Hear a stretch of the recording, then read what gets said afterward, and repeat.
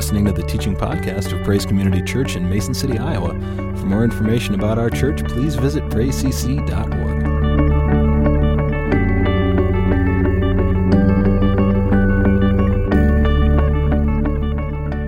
I'm going to preach or teach on a psalm that has been very, very close to my heart in the last year or so. I went through some journals that I have, and I found kind of a theme, if you will, in the Psalm 84. And what I found as I read through it again just recently, probably within the last month or so, I found a theme that I hadn't seen before. And you can see up here on the screen, it's the heart, the history, and hereafter. Right? And I guess to start out with, I want to read some of Psalm 84, and then we're going to go back and kind of dissect this a bit. You're probably familiar with Psalm 84, or most of it. It says, "How lovely is your dwelling place, Lord of hosts. My soul longs, yes, faints for the courts of the Lord. My heart and flesh sing for joy to the living God. Even the sparrow finds a home, and the swallow a nest for herself, where she may lay her young at your altar, O Lord of hosts, my King and my God. Blessed are those who dwell in your house, ever singing your praise. Blessed are those whose strength is in you, and whose heart are the highways to Zion." Goes on, verse 6, "As they go through the valley of Baca, they make a place of springs. The early rain also covers it with pools. They go from strength to strength. Each one appears before God in Zion." I'm going to stop there, but one of the things that I noticed right before I read it for this most recent time, just to kind of sit down and study it, was not even verse 1, and it says, "To the choir master according to the Gittith, a psalm of the sons of Korah." And I've heard the Lord just say, find out who those people are. And I sat there and I started to just kind of, dig through commentaries and cross-references. And the sons of Korah, if you're not familiar, obviously are their father was, let's say it together, Korah. Good job. But in Numbers 16, I want to jump back there, and then I'm going to read this psalm to you again in light of who Korah was, okay? So Numbers 16, if you have your Bibles, it's not going to be up on the screen, but I'm going to read to you the account of Korah. Number 16, "One day Korah, son of Issar and descendant of Kohath, son of Levi, conspired with Dathan and Abiram, the son of Eliab, and On, son of Peleth, and from the tribe of Reuben. They incited a rebellion against Moses, along with 250 other leaders of the community, all prominent members of the assembly." So these are well-known and well-established leaders in their midst. "They united against Moses and Aaron and said, 'You have gone too far. The whole community of Israel has been set apart by the Lord, and he is with us all. What right do you have to act as though you are greater than the rest of the Lord's people?'" It's a valid question, right? "When Moses heard what they were saying, he fell face down on the ground.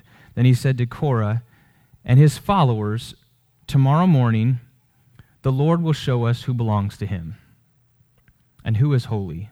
The Lord will only allow those whom he selects to enter his own presence. Korah, you and your followers must prepare your incense burners, light fires in them tomorrow, and burn incense before the Lord. Then we will see whom the Lord chooses as the Holy One. You Levites are the ones who have gone too far."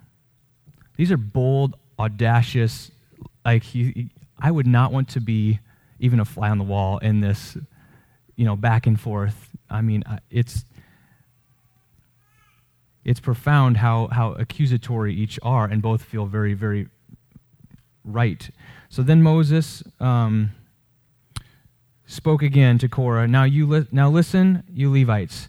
Does it seem insignificant to you that God of Israel has chosen you from among all the community of Israel to be near him, so that you can serve in the Lord's tabernacle and stand before the people to minister to them? Korah, he has already given this special ministry to you and your fellow Levites. Are you now demanding priesthood as well? So essentially what he's saying is that you're not content here with what God has established you to be, and you want more, right? You want, and even in some, to get down to the specific tasks that they were doing, they were in charge of the furnishings of the temple, and they were the only ones that couldn't carry these furnishings on carts. They had to carry them on their shoulders, it says. And so a lot of commentaries say that they just became bitter about this because it was just this arduous task of being consistently moving this stuff, and it's laborious work, right? The Lord is the one, go on in verse 11, the Lord is the one you and your followers are really revolting against. For who is Aaron that you are complaining about him? Then Moses summoned Dathan, Abiram, and the sons of Eliab, but they replied, we refuse to come before you. Isn't it enough that you brought us out of Egypt, a land flowing with milk and honey, to kill us here in this wilderness, and that you now treat us like your subjects? What's more, you haven't brought us into another land of flowing of milk and honey. You have given us a new homeland with fields and vineyards. Are you trying to fool these men? We will not come. I'm just like, seriously? Like, this is crazy. Then Moses became very angry and said to the Lord, do not accept their grain offerings. I have not taken so much as a donkey from them, and I have never hurt a single one of them. And Moses said to Korah, you and all your followers must come here tomorrow and present yourselves before the Lord. Aaron will be here too. You and each of your 200 followers must prepare incense. So he's just laying it out there again for them, right? So each of these men, they conceded and they prepared an incense burner, lit the fire and placed the incense on it. They all stood at the entrance of the tabernacle with Moses and Aaron. Meanwhile, Korah had stirred up the entire community against Moses and Aaron. Get away from all these people so that I may instantly destroy them, said the Lord to Moses and Aaron, right? But Moses and Aaron fell on their face down on the ground. Oh God, they pleaded, you are the God who gives breath to all creatures. Must you be angry with all the people when only one man sins? And the Lord said to Moses, then tell all your people to get away from the tents of Korah, Dathan, and Abiram. So Moses got up and rushed over to the tents of Dathan and Abiram, followed by the elders of Israel. Quick, he told them, get away from the tents of the wicked men and don't touch anything that belongs to them. If you do, you will be destroyed for their sins. So all the people stood back from the tents of Korah, Dathan and Abiram. Then Dathan and Abiram came out and stood at the entrance of their tents, together with their wives and children and little ones. And Moses said, this is how you will know that the Lord has sent me to do these things that I have done. So this is how you're going to know that I'm doing what God told me to do. And it's not just my own conniving and looking for position.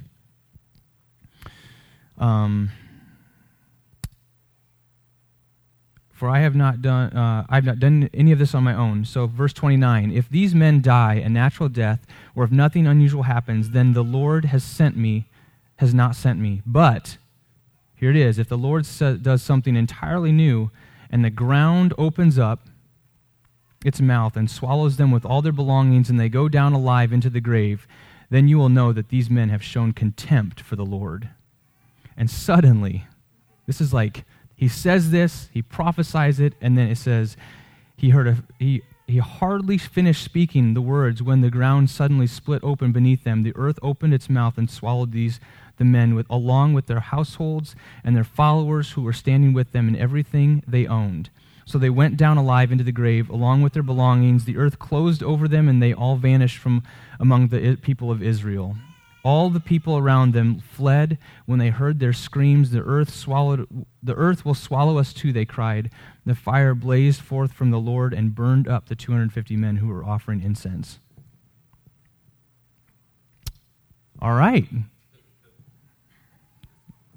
That's Korah.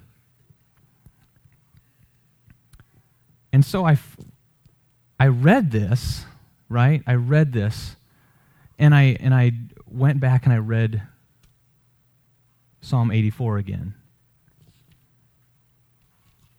And I'll tell you what, how lovely is your dwelling place, O Lord of hosts. I wonder if they remembered what just happened at the dwelling place. How can somebody say how lovely is your dwelling place when their ancestors were swallowed up alive screaming? That's a profound, bold, that's an audacious statement. How lovely is your dwelling place, Lord of hosts.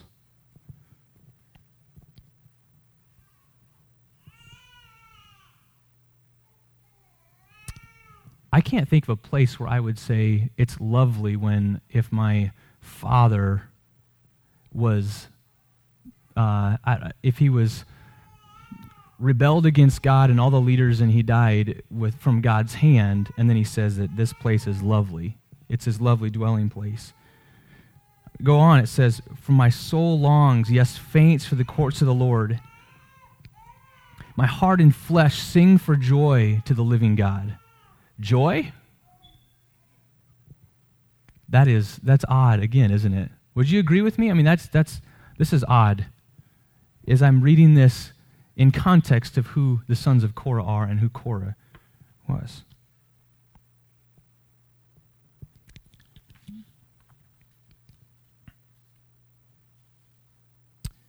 There's some of the commentary also. I went to Pastor Jeff earlier this week, and I said, I feel like there's this revelation that God has given me, but I cannot find this in any commentary. So tell me if this is heresy. Because it's like, this is something that it was just profound to me. And it was one of those times where just, you can think back and you can see you wrestled with God with this.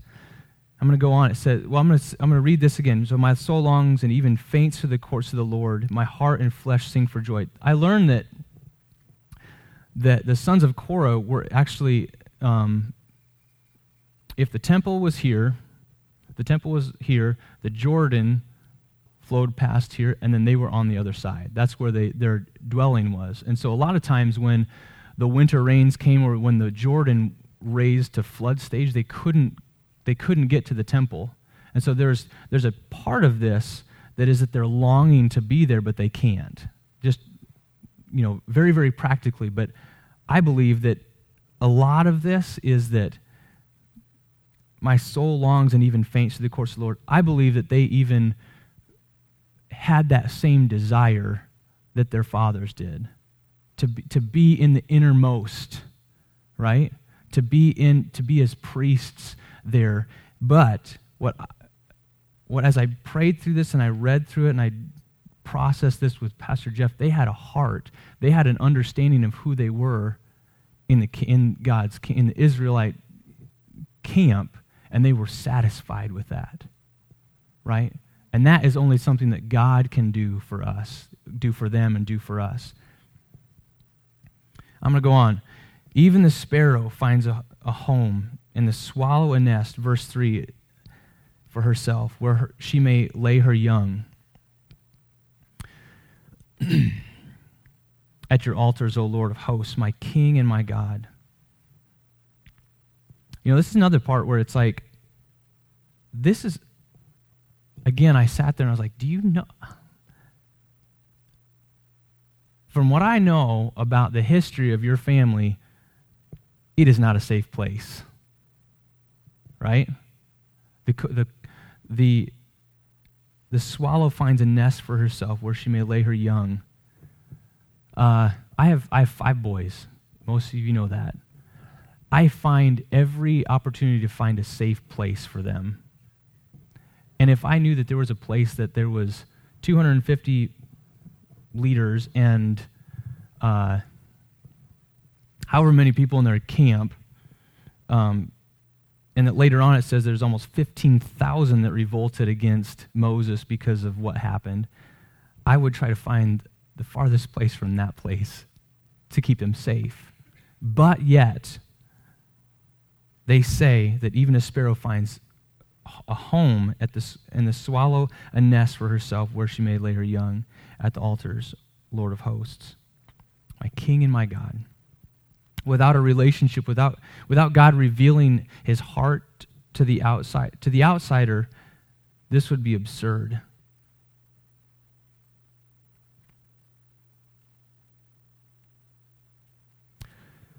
This next part I feel is, there's a lot of facets for me in verse 4 and verse 5. And even as we were in the prayer room today, this verse just kept surfacing in my heart. Verse 4, blessed are those who dwell in your house, ever singing your praise. Verse 5, blessed are those whose strength is in you and whose heart are the highways to Zion.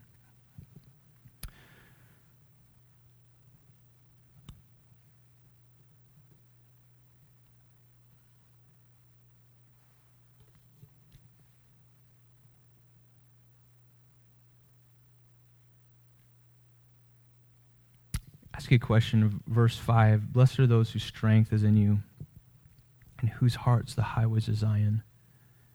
You know, obviously, they're establishing, the sons of Korah are establishing that their strength is in the Lord. But I want to take it just to a personal application tonight in this regard. I mean, you can see where, you can fit your story into this. Like, am I content where you have me, God? Am I satisfied with the place that you've put me? Am I or do I want the next thing? Do I want my main role here is a worship leader, worship pastor, and I'll be honest, there's times where it's like my flesh says, I want a bigger stage. I want a bigger this, right? Jim, I'm sure I want a bigger prayer room. I want more people in the prayer room.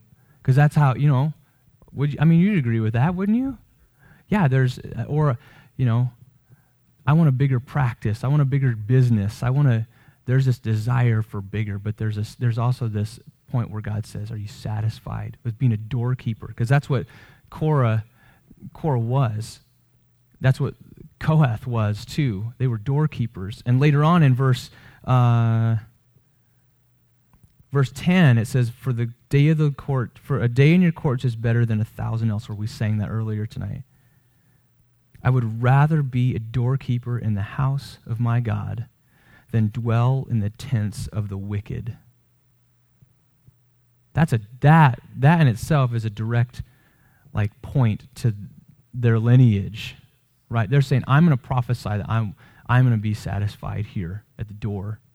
Than to strive for and to look for something that God hasn't given. God is not for me. I'm not saying that it's not good to pray for, to be blessed, to be, God to prosper you. That I'm not saying that. There's a fine line between that and contentment. We've talked about that before. So going back, that's my rabbit trail. So I get one rabbit trail. That's my rabbit trail.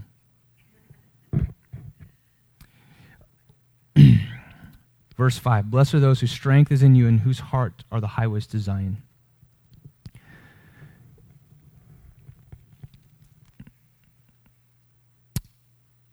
That they say that their strength is in God means that there is a struggle. Would you agree with me? if there was no struggle, they wouldn't have to have this strength that they're speaking of, correct? Now, the question is what do you do in that struggle? Verse 4, it says, "Blessed are those who dwell in your house, ever singing your praise. Blessed are those whose strength is in you, and whose heart are the highways to Zion." In whose heart the highways to heaven, in whose heart the highways, the kingdom of God will come on the praises, basically, of those hearts that are establishing praise in hard times. It's here where we must learn, in my opinion, one of the most valuable lessons in worshiping God. The strength we have in God is closely, and I might even suggest, directly correlated to the promise, to the praise we offer in our weakness. I'm going to say that again. In my opinion, one of the most valuable lessons in worshiping God is this, that the strength that we have in God and the praise that we offer Him is directly correlated to the kingdom being established in our midst.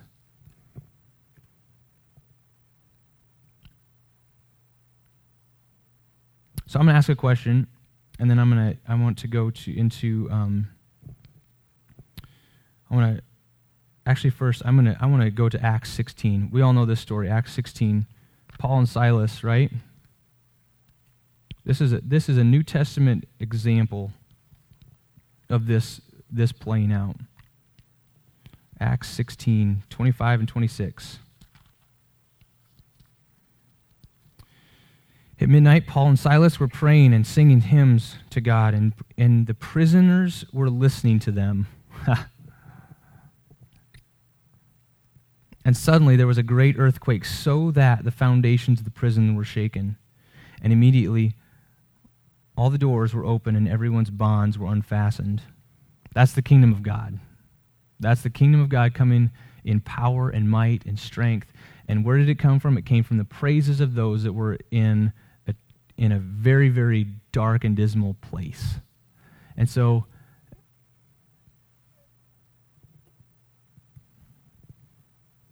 my question to you tonight then is this: what are you going through right now? And I we had testimony tonight, but there's also another part of life where there's trials. And I think it's okay to talk about trials. It's okay to identify that there's trials going on. I think that the danger is when you just only talk about your trials and you're not talking about the testimony and the testimony that has happened, right? Who God is. This morning I was reading in Psalm 139. You knew me before you knit me together in my mother's womb. Fearfully and wonderfully made. And then I wrote this out. He made me to worship. You don't need to have a title of a worship pastor for that to be understood. He made you to worship. It is His desire for those He created to worship Him, not based on your victories in life alone, but to praise Him through all life, when easy and hard, when it's a natural response, or when it's a laborious work and sacrifice, when things seem to be fitting together, and when things seem to be falling apart. Praise is what God desires. Praise is what He's longing for.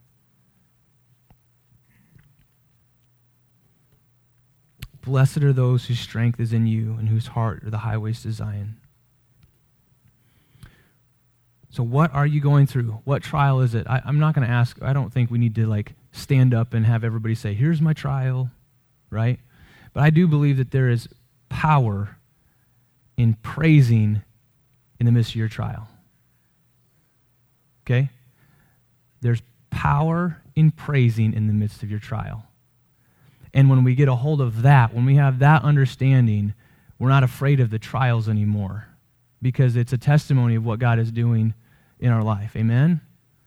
There is a dynamic of, we talked about that today, right? Jim, help me out here. We talked about just the war in worship, right?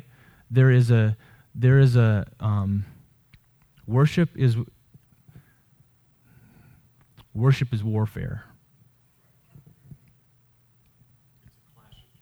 Clash of kingdoms.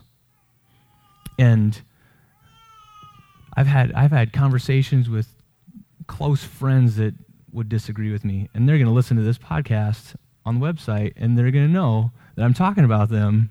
But worship is warfare. And I can point to this and Paul and Silas. It's not a war of guns and tanks, but it's a warfare. You get me.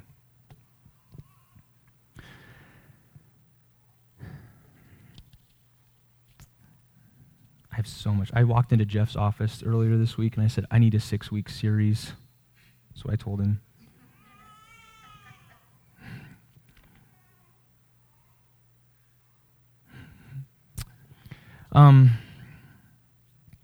So I guess what I want to land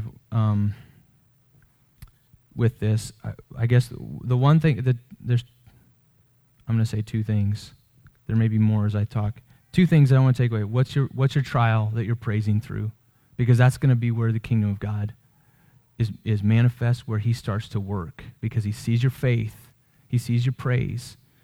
The sons of Korah the sons of Korah did not create a theology of God based around their circumstances and their history. Right?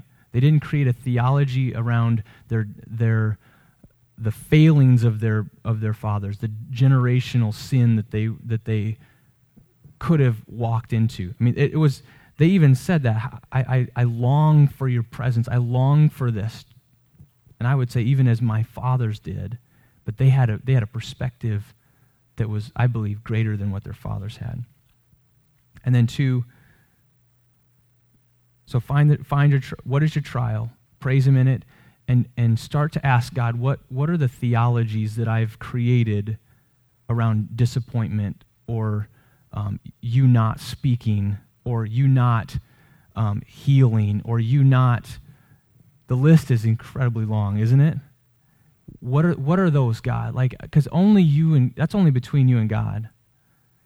Because I truly believe that we have theologies that we're working out personally, right? That my understanding of God is that we have theologies at Praise Community Church. We have what we value, what we, our list of our beliefs, our doctrine, and all that stuff. But I believe that there's these personal theologies that we start to fall into that aren't God, right? And there's an incredible danger in that, because then what happens is then you start to testify to the wrong Jesus. And you start to say, this, whether it's with your words or your actions, you start to testify the wrong Jesus. The sons of Korah did not testify to the wrong God. They said, how lovely is your dwelling place.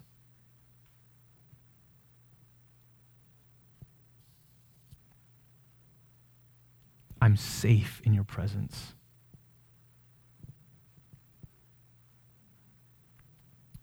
You're a good daddy.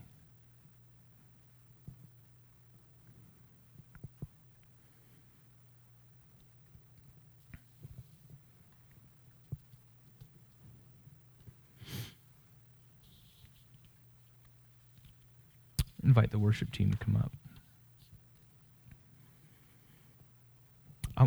Just as they're coming up here, I mean, there's...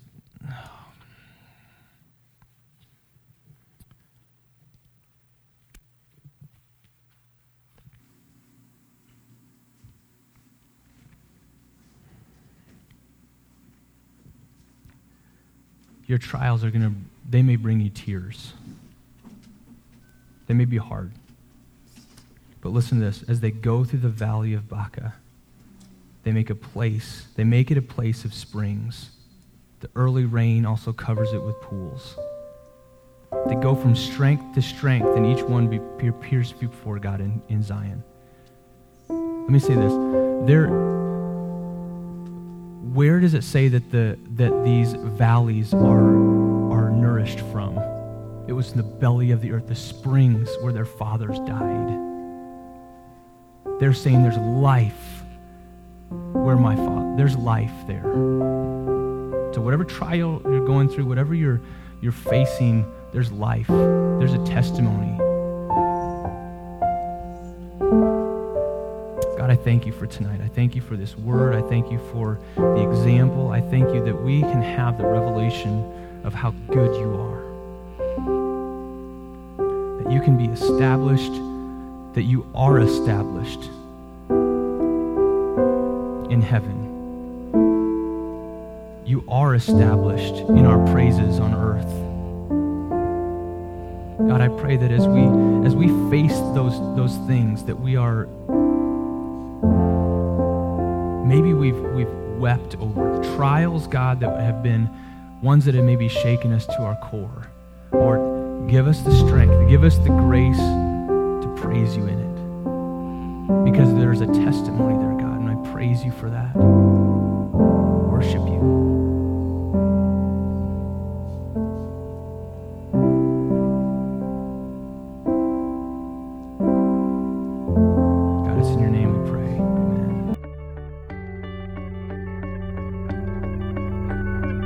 Thanks for listening. For more information about Praise Community Church, including gathering times and events, please visit us at praisecc.org.